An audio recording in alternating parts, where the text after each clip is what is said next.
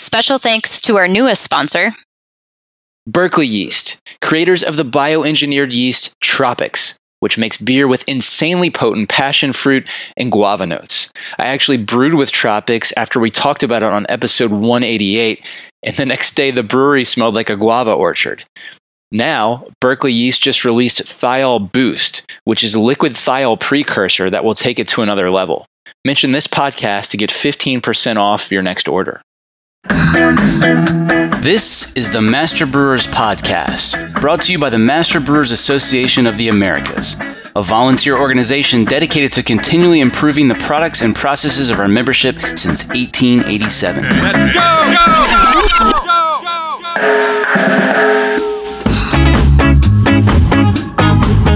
Master Brewers brings you interviews with the industry's best and brightest in brewing science, technology, and operations.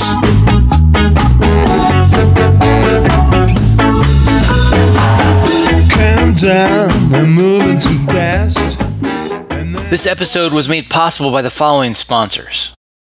Discover more ways to enhance flavor and maximize beer yields with Salvo. Now available in varieties like Sultana, Trident, Lotus, Calypso, Cascade, and many more. Discover how Salvo can help boost your brew at hopsteiner.com. Additional support provided by Every beer has a story, and that's why, for over 95 years, Gusmer Enterprises has offered a full line of solutions, including equipment, analytical instrumentation, and processing aids, all brought to you from leading suppliers and backed by strong technical support. For the solution to your story, go to gusmerbeer.com.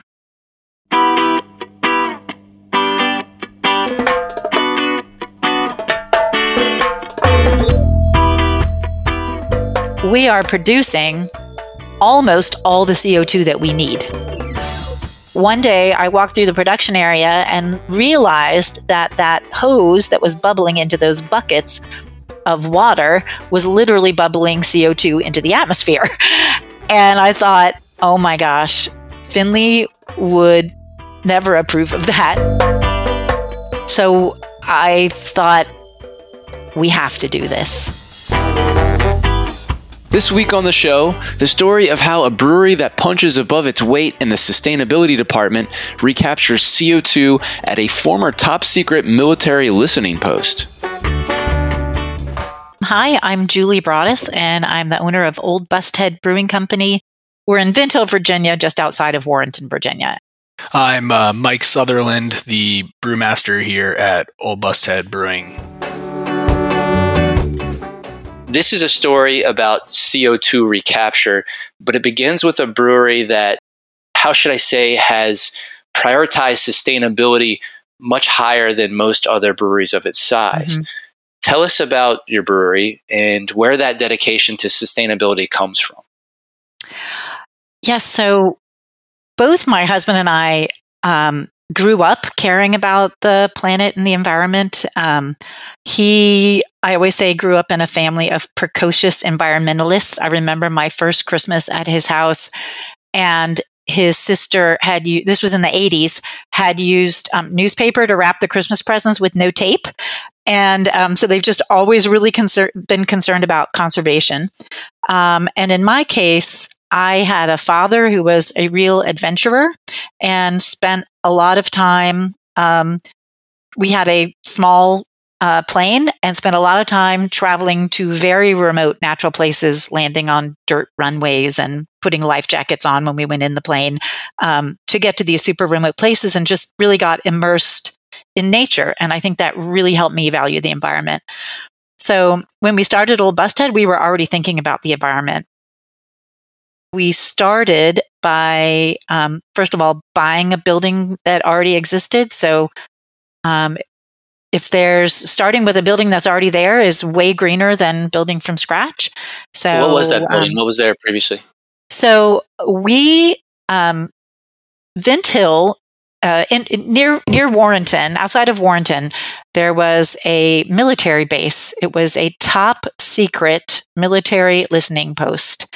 And I like to say it was in a very discreet location.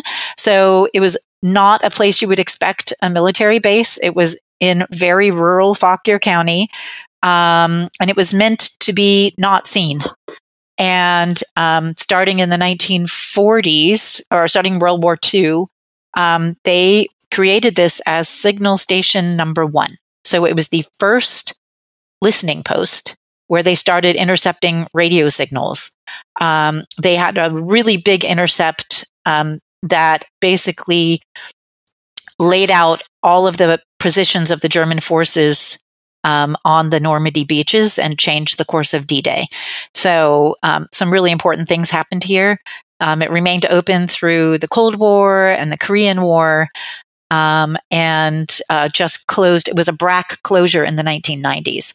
So what happened was, originally it was a beautiful old farm in Fauquier County. There's lovely slate roof barns, a manor house. And in 1942, I think it was, the military came in, bought up the farm, set up the listening post in the barns and in the house, put large radio towers all around and fenced the whole thing and started doing these intercepts. So it's this very strange property. It has beautiful slate roof barns. And then from there through the 90s, the military just added building after building, warehouse after warehouse, connected on, from the 40s to the 50s to the 60s to the 70s to the 80s, buildings slapped onto other ones. So kind of Gomer Pyle looking. It's very much a campus. And when it was closed, it was a property that nobody knew what to do with. It's in a rural, discreet location. And we were afraid for the really awesome historic buildings that are here that were vacant, getting run down, but had a lot of history and a lot of character. And my deep belief is that places with a sense of place have to be really valued and protected because they make life better. So we were excited about, revealing some of the character and beauty of this old warehouse that had been hidden. And because we were so concerned with the environment, the first thing we did was put in 18 500-foot deep geothermal wells in our parking lot. So we knew geothermal was the most environmentally friendly, the best thing you could do to conserve energy. That sounds like a pretty big undertaking. What did that cost? What did it do for you? So our initial investment this was 10 years ago, was $400,000. If we would have spent on a regular heat pump system at the time, we would have spent $200,000. Okay. So it cost us an extra $200,000. It's a 60-ton geothermal system. And the tons that you need depends greatly on your uses in the building. So offices use way fewer tons than taproom use. So assembly use requires a lot of air conditioning. So we had that, I guess you would say, extra $200,000 investment. And we calculate now that we are saving about $20,000 a year. So that's a 10% annual return. So the tricky thing is you can't actually, since there was nothing to compare it to, we have to just kind of estimate, knowing what heat pumps cost. Like we have some other buildings that we've also bought in Vint Hill, kind of comparing to others. But we do believe we have about a 10% annual return on the geothermal system. And you've also got a massive solar array there too, right? Yeah. So this is really where we get into what inspired us to go the extra mile. So when I mentioned that we bought this old building, we're renovating it, we put in the geothermal system, and our contractor had told us for probably the fourth time that we were 6 weeks away from opening our tap room. It's Christmas of 2013, and we think we're going to brew our first beer in the production area, which was farther ahead the next month. And our daughter got really sick, and we had to take her to the hospital. And this is our 18-year-old daughter. Actually, she was 17 at the time, Finley. And we learned that she had a rare liver cancer and was going to have a liver transplant to try and, that was her best hope for stopping the cancer. And so Finley and I just up and moved to Johns Hopkins Hospital. And it's hard to tell anybody about Finley in short order because she was truly a remarkable person. She was 17. She spent those 17 years literally leaping with joy for life and in her own particular exuberant way. And somehow at the same time, carrying on this incredibly serious mission to get everyone she knew to care about the environment and to care about the planet. She was very concerned about climate change.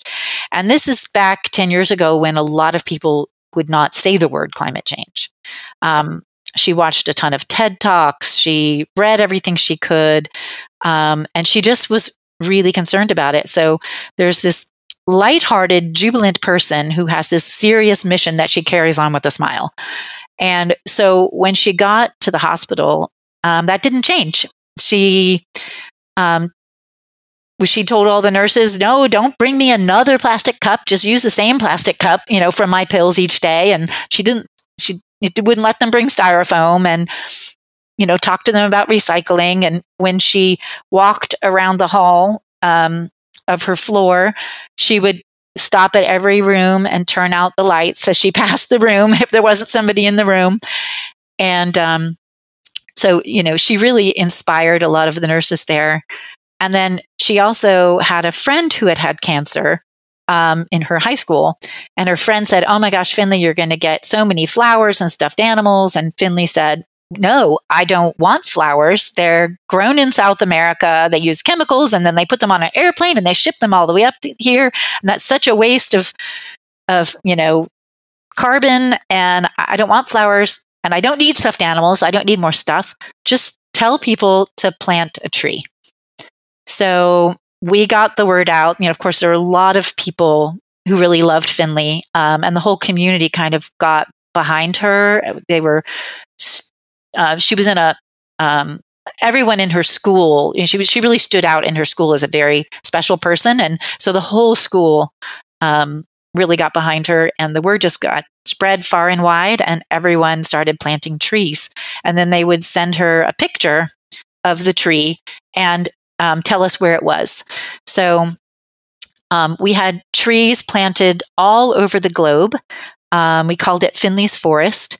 And there were trees planted on every continent except for Antarctica. So it was, really, it was a thing that just really grew. And, but my sister-in-law, the one who used, when I first met her, she used the newspaper instead of wrapping paper. She was she was really into conservation and worked in that world. And she said, Finley, you should start a fund because people want to do more. And that way you can do what you want to do for the planet and channel like this love that people have for you into the thing that you really care about the most. So let's see, we entered the hospital in December, and it was about February when she decided that she was going to start this fund called Finley's Green Leap Forward Fund. And she chose the name because she wanted it to be green and she wanted a big change. So she wanted it to be a leap and she wanted it to be a leap forward. So that's how she got the name. And we later discovered that we have like 50 pictures of Finley leaping in the air because that's just the kind of person she was. So at any rate, that was the name of her fund. And her birthday was March 12th, which was about 2.5 to 3 weeks from the date she started the fund. And all the family out there was getting the word out, and their goal was to have $18,000 in the fund to present to her on her 18th birthday. And by her 18th birthday, March 12th, which was 2.5 weeks later, they had over $67,000 in the fund from over 400 and some odd donors. And wow. So Finley started researching where she was going to make her first 2 grants. And she chose the Kakapan Institute in West Virginia that plant trees along waterways. And she chose the Greenbelt movement in Kenya because she wanted to feel like she was doing something big where they're also planting trees. And So by Earth Day, when she made those first 2 grants, there was over $100,000 in the fund. And then Finley passed away about a month later on June 2nd. And since that time, she continues to inspire us, and her fund continues to grow.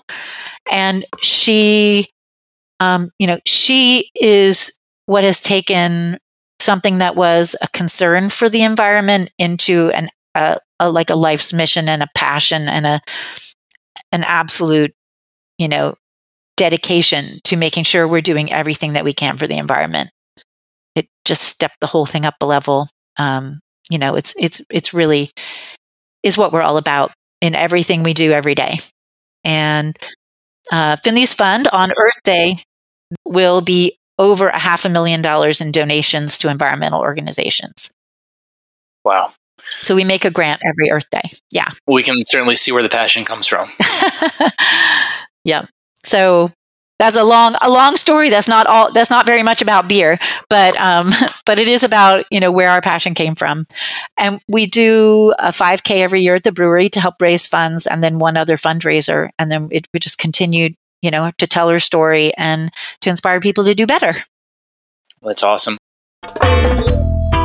Speaking of inspiration, why don't you talk about this next project that we're discussing here? So somebody at the brewery, I'm not sure who, was inspired to take a look at CO2. So right. Well, actually, talk about that. And yeah, I'm going to actually answer the question that you asked me the first time before I went into that long story. That is what inspired us to do the 100 kilowatt solar array. Okay. So we committed that we were going to set aside some amount of money every year, because it's something that we would do on Finley's behalf. And so we saved up, and I think it was 3 years ago, maybe 4 years ago now, we put in a 100 kilowatt solar array, and that was our first Finley project. And it's it's the largest in for a microbrewery in our probably 5-state area. And if you counted all the microbreweries, not the brew pubs, but all the microbreweries across the country, it'd be the 4th largest. And it produces 30% of all the electricity that we use in our brew house. So cool. That was a great investment. But okay, now to answer your actual question.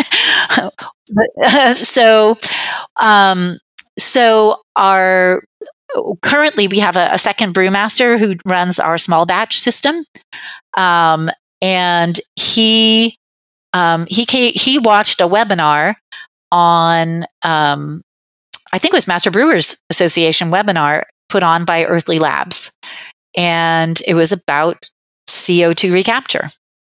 And when he saw it, he came in and he said, I just learned that, the big breweries have been recapturing CO2 for a long time because it just financially makes sense, right? It's a product that we use and a ton, and it's a product that we generate a ton.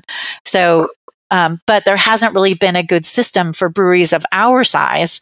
We're around $5,000 to $6,000 barrels a year at this point to be able to capture CO2. But this webinar that he watched from Earthly Labs was introducing a system that would work for a brewery of our size. And he said, I knew you would be interested. And so I told you when we first started the brewery, I was new to brewing. And I now love it. It's something that I've just 100%. I'm so glad this is the way we decided to teach the community about the environment, because it's so amazing. But at the time, I didn't really know. And so one day I walked through the production area and realized that hose that was bubbling into those buckets of water was literally bubbling CO2 into the atmosphere. And right. I thought, oh my gosh, Finley would never approve of that. And so, and it's not a small amount of CO2. So how much is it? Can you walk us through, sort of give us some rough numbers of what it looked like? Yeah, so at about 5,000 barrels a year, we were bubbling about 18,000 pounds of CO2, which is 1.87 metric tons of CO2 into the atmosphere that could have been captured for reuse. And that's about the same as like 9,000 pounds of coal burned, or another one I like to use is almost 10 acres of forest a year. The equivalent of the carbon that's sequestered by about a 10-acre parcel of forest. So it's a lot of CO2. And so I thought we have to do this. And we talked about it in our meeting, and we looked at the numbers and decided, unlike the geothermal and the CO2, which we knew would be a great return, we said, this one, we don't really know. It could be a break even. It could turn out to be good, but this is part of that commitment, to Finley, is like, we're willing to be on that bleeding edge while we are figuring that out, because it'll help other companies be able to do the same thing and help other people capture CO2 and get it out of the atmosphere. And so we went for it.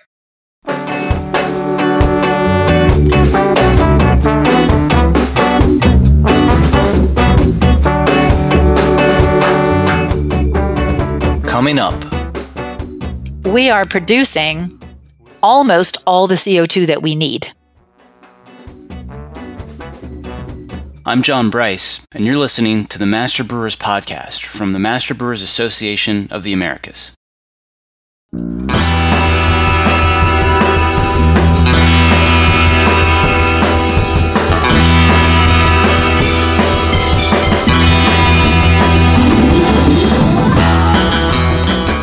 There's really only one thing that keeps this podcast going, and that's when listeners like you take the time to thank our sponsors.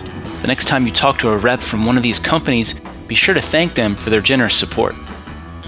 Today's podcast is sponsored by BSG. When planning your next brewing journey, consider traveling domestically with your malt choice. As distributors of quality domestic malts like Rar and Gambrinus, BSG gives you the freedom to explore a world of flavors but at local prices.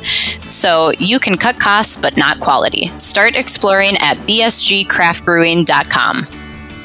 Get to know Proximity Malt. We malt superior, European-style, low-protein varieties grown close to home in Delaware and Colorado. Domestically grown, precisely malted to style. With our team of seasoned experts and 2 brand-new malt houses, try what's really new in malt. Check us out at www.proximitymalt.com. Positively impact your process, product, and profitability with actionable insights from BrewIQ, the industry-leading real-time fermentation monitoring solution. Visit www.precisionfermentation.com/MBAA to start saving time and money today. Shout out to Continental, a global supplier of brewery hoses. Their Extreme Flex beverage transfer hose features pretzel-like flexibility for those tight bend connections. Raise a glass to its easy, clean cover with a finish almost as smooth as your beer. Click the link in the show notes to find a distributor near you. Planning to attend CBC in Nashville?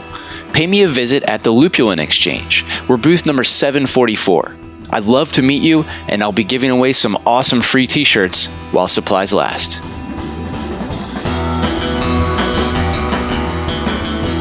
And here's what's coming up on the Master Brewers calendar. District Midwest is holding their spring meeting at 9 Giant Fermentorium in Cincinnati, April 29th. The District Carolinas Spring Social is April 29th at Beer Study Durham. District Georgia presents an evening with Halfway Crooks and Dingaman's Malt, May 2nd in Atlanta.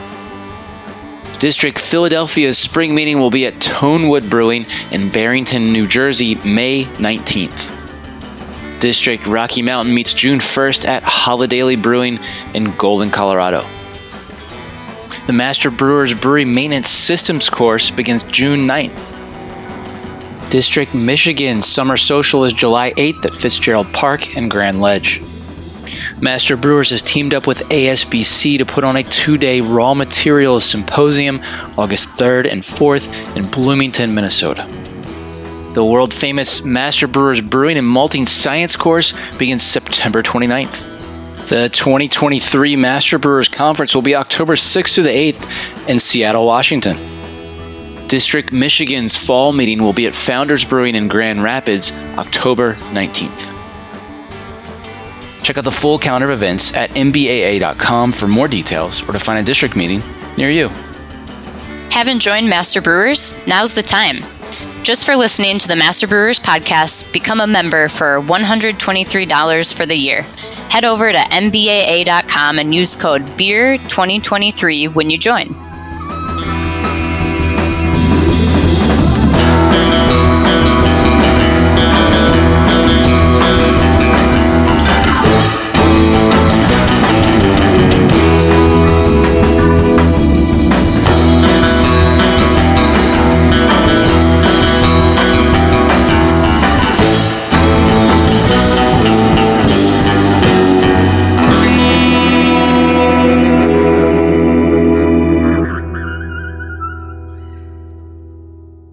Now back to the show.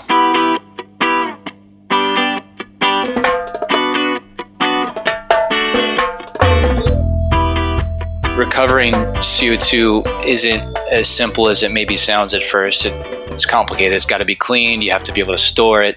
And we'll get into how all that works in a bit. But why don't you give us sort of your initial back the napkin math that you used for that expected cost and ROI where you said, hey, this may or may not be worth it. Give us give us what you thought you were getting into. Yeah. So we the unit itself at the time was $95,000. And there was a 20% tax credit that we were pretty sure we could get. And actually, we've applied and we're just waiting for our DEQ checkmark to get those funds back. So that would be that was 20% of the cost. So almost $20,000. So our net investment, once we get that money back, which we're confident we will, is $75,500. Okay. And currently, before CC, we were spending about $435 a month on commercial CO2. And so we are capturing about 1,500 pounds of CO2 right now. And we're not at our highest level of production right now.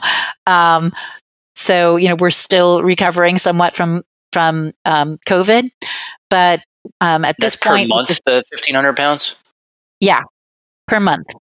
So if we get 1,500 pounds and with the amount that we're paying for our CO2, we're saving about $5,220 a year.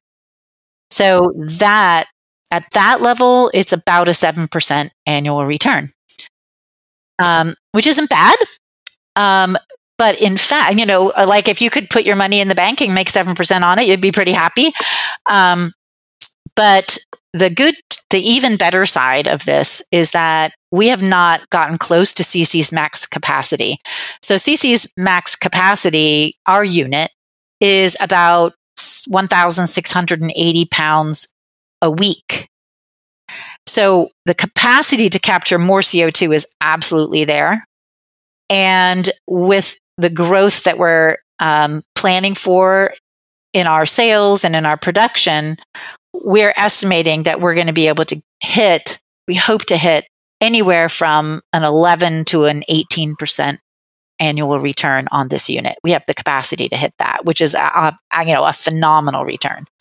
And then there's other benefits as well. So, we mentioned that our legacy system is we buy commercial CO2 like many, many people do.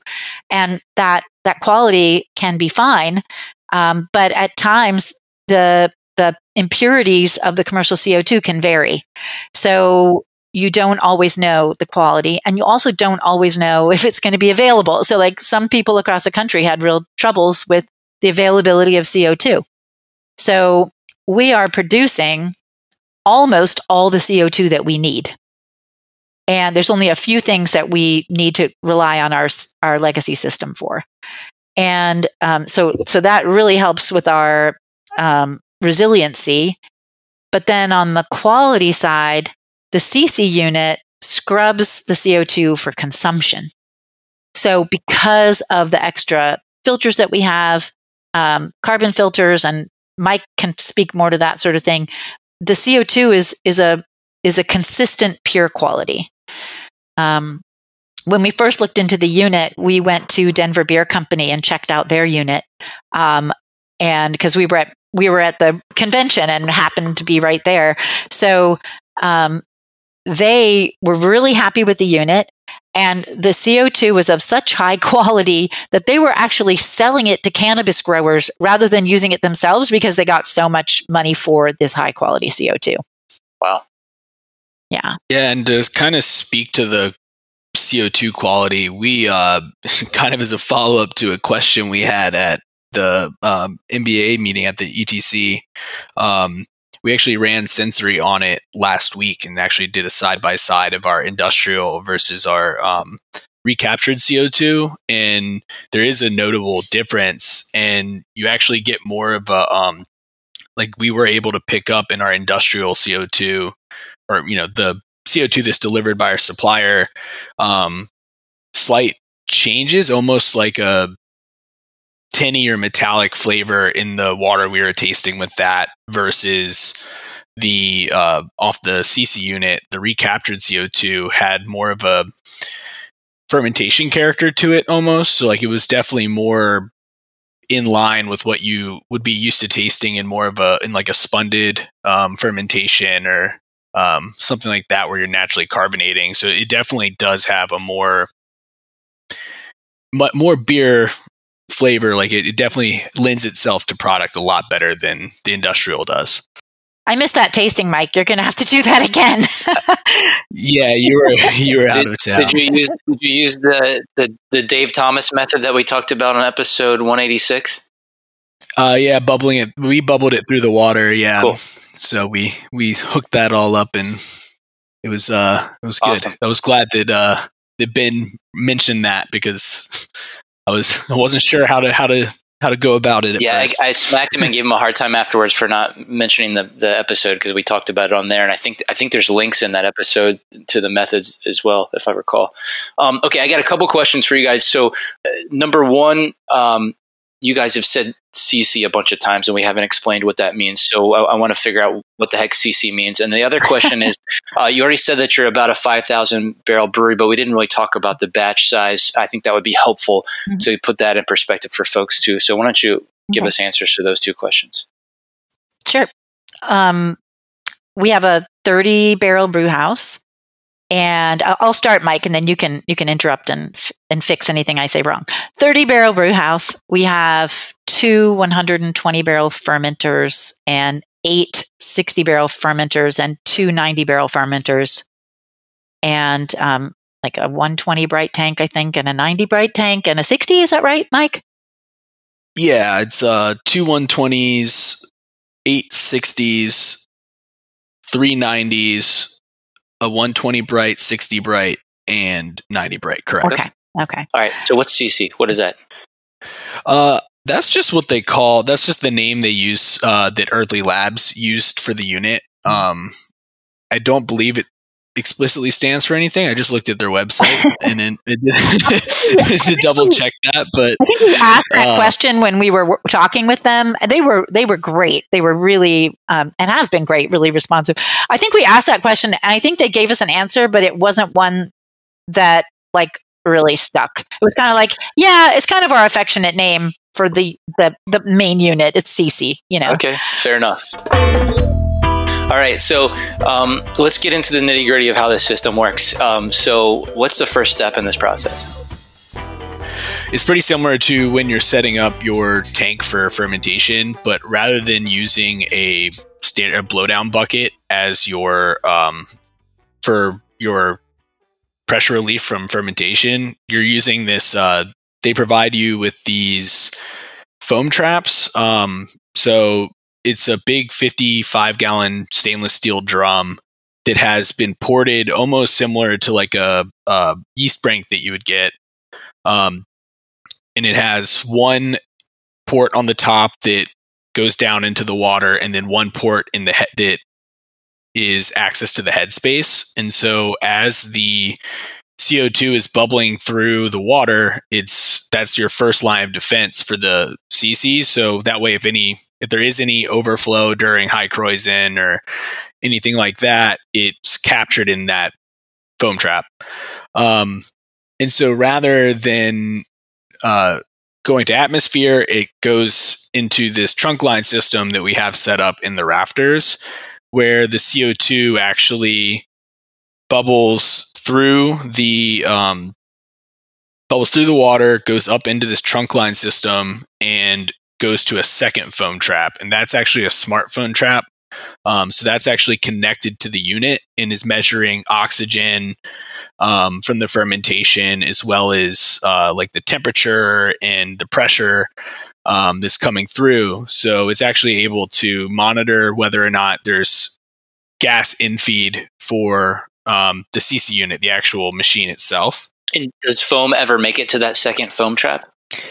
It really shouldn't. I mean, we have almost a 20-foot vertical rise from the first foam trap, so there really shouldn't be. There is but if it senses it's just a secondary defense, so that doesn't get to the unit, because foam getting to the unit will definitely destroy that thing. It's a series of filter beds and compressors and air dryers and things like that. So after that foam trap, it goes into the unit.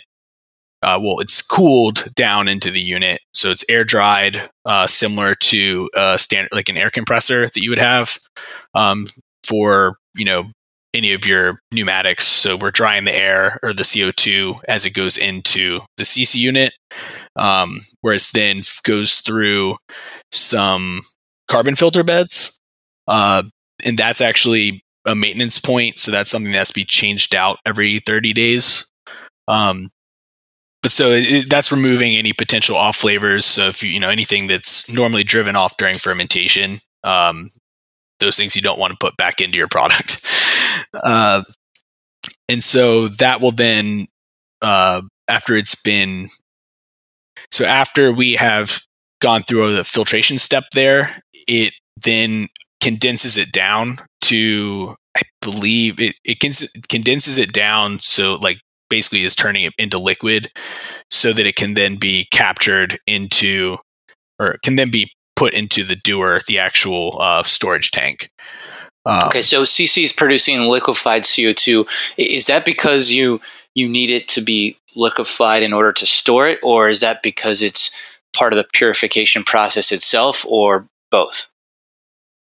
My understanding is that it is purely for the storage phase. Yeah, I think we can store speak to how many pounds of CO2 liquid CO2. Yeah, we currently have it hooked up to be able to store 780 pounds at a given time. Okay. And what determines that? The size of the dewar, which is the dewar is the next step. That's where you store the liquefied CO2, right? Mm-hmm.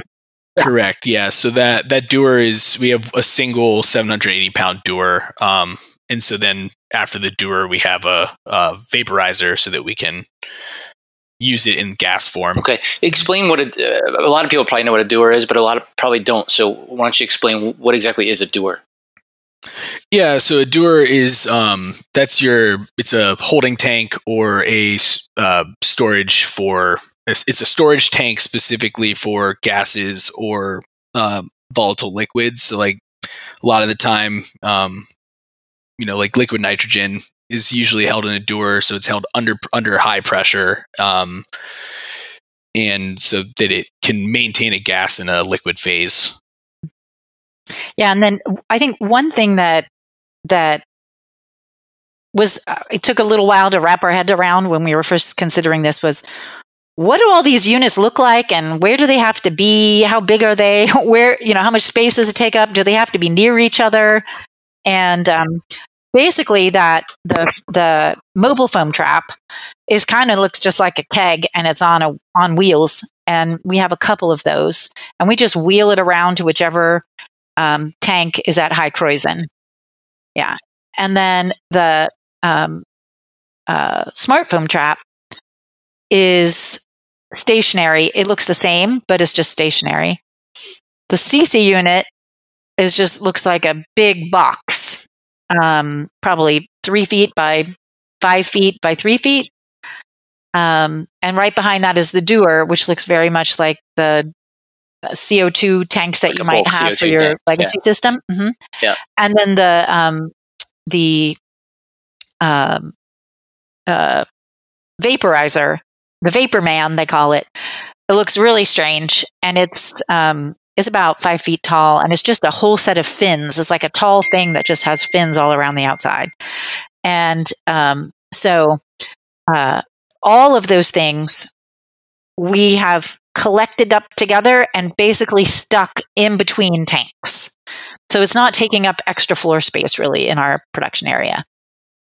Yeah, it's kind of sitting in the way we have it situated. Yeah, it's sitting in kind of this void between two rows of fermenters. Mm-hmm. So it's kind of in between the back of the fermenters, the way we have it laid out. Yeah. Okay, so you get out of the doer, you go through the vaporizer, which is something that I think most brewers have probably seen in a lot of small breweries, and then that gets you to your back to. I assume you have some sort of bulk tank at that point. So no, that's actually running straight into our. So the doer itself acts as our bulk tank for this. Mm-hmm. That runs straight back into our CO2 lines for production and for the tap room, and so we're actually able to switch over. So like if we ever do have to have times of high demand or anything like that, because with the sizing we have for storage and for the vaporizer, there's only a certain amount of demand we're able to have off that for CO2 usage. So if we ever have times of high demand or we haven't been producing CO2, we're able to switch over back to the legacy system as well. Okay. There are not a lot of breweries of your size that have attempted a project like this, but I bet there are a lot listening who'd like to hear how it went. So let's get into the things you do differently topic. Tell us what you've learned. On the production side, there's definitely schedule planning that kind of goes into this for optimizing your actual CO2 generation. And this it's definitely a growing pain because you kind of have to front load all of your fermentation so that you are producing CO2 throughout the week so that you're replenishing CO2 rather than trying to generate it over the weekend and then you use it up and then you have to try to. So there's definitely scheduling that kind of goes around this if you're trying to really do it the best that you can, really capture as much CO2 as you can. And that's part of that is related to storage constraints. So if you had a bigger doer, that might be less of an issue. Correct. Yeah. If you're able to store more CO2, you'd be in a lot better shape. Or a second doer. We could just get another one. Yeah. Which will be a plan someday. Yeah. Okay. What else? What else did you learn? I mean, one thing that this kind of relates similarly, but we have a isobaric bottling line. So we have one of those. We have a pressure bowl, all of that, and so it operates pretty high pressure in the 3 to 5 bar range. And so when we're running that has a pretty high draw, and so that can actually outrun the CC when it's at high demand. So that's one that that's another spot that we found some limitations of our specific setup, not necessarily. Right. So is the vaporizer the bottleneck in that scenario? Like you've got the liquefied CO2, you just can't vaporize it fast enough? Yeah, we're not able to supply enough CO2. Yeah, correct. I think it does like 80 pounds. We would need probably another 50% more supply, I'm guessing. Okay. Another thing we learned is that, for our particular setup, since we don't have 30 barrel fermenters, and if we sometimes do a 30 barrel batch in a 60 barrel fermenter, we can't collect from that because there's too much headspace You want to speak to that, Mike? Yeah, because of all the extra headspace, it's not there. We have more headspace within the tank than we do within the foam traps and everywhere else. So yeah, most of the CO it's not driving enough pressure off. Similarly to if you're pressurizing a full tank, it's a lot faster to pressurize a full tank than a half full tank. So similar concept. It's not driving off enough pressure during fermentation. And then we also saw a difference on the positive side, purging the bright tanks because of the high purity. Yeah, we definitely see a much more consistency as well with that. But because of the consistent purity in low oxygen levels within this, we do see much faster bright tank purges. I'd say we probably went down from 3 to 2 hours, 3.5 to 2 hours. So we were saving about an hour of time by doing that, which is really nice. Yeah. Can you recapture anything that comes off of that purge as well? Like, until you get to the point that you want, like that there's going to be that phase where it's mixed. Can you recover any of that through the system? So you could hook it up to the system, but the amount that you'd probably be recapturing would be, by the time you're recapturing it, you'd be very close to being done with your purge. So you would more than likely not be, at least unless you're rushing, unless you're going in, not purging, doing too much appropriately and you're wasting CO2, then yeah, you might be able to. But if you're doing it low and slow, you shouldn't be getting to that point until you're almost done. But you are recapturing CO2 from recently emptied tanks sometimes, right? Correct. We're able to get a couple pounds off of, mainly the bigger ones. It's most effective, but we're able to hook those up to the foam traps and blow those down through the CC rather than to atmosphere. And it does get a good little recapture on that, which is nice. Do you use compressed air to push the CO2 out, or do you just let it depressurize?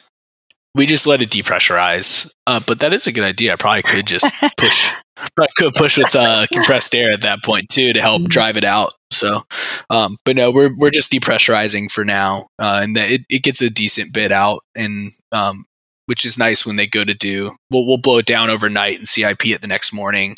Well, because we have the time to do that right now since we're not at max capacity. So yeah, cool.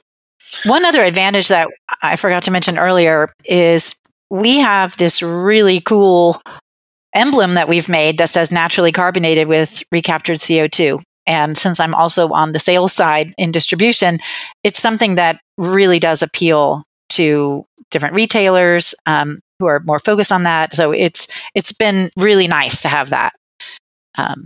We put it on shelf tackers and that sort of thing. It's on our packaging. Yeah. Cool. Yeah, and we let our contract clients, we give them the option to do that as well. So nice.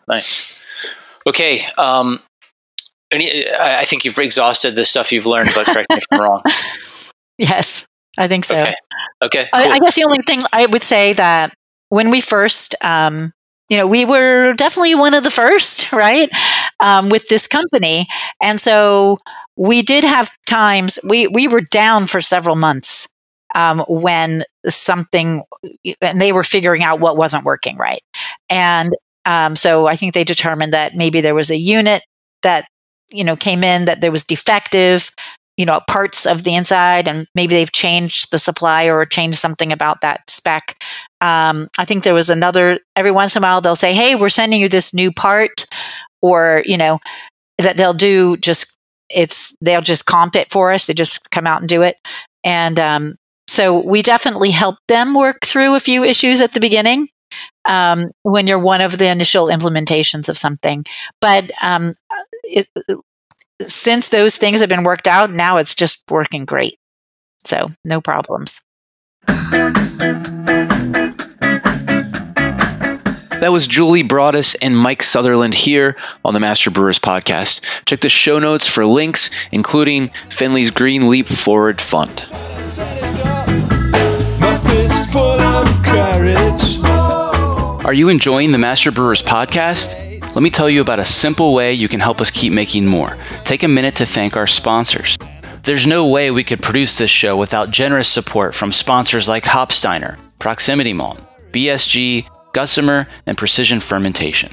So please, let them know you heard their message on the Master Brewers podcast and that you appreciate their support.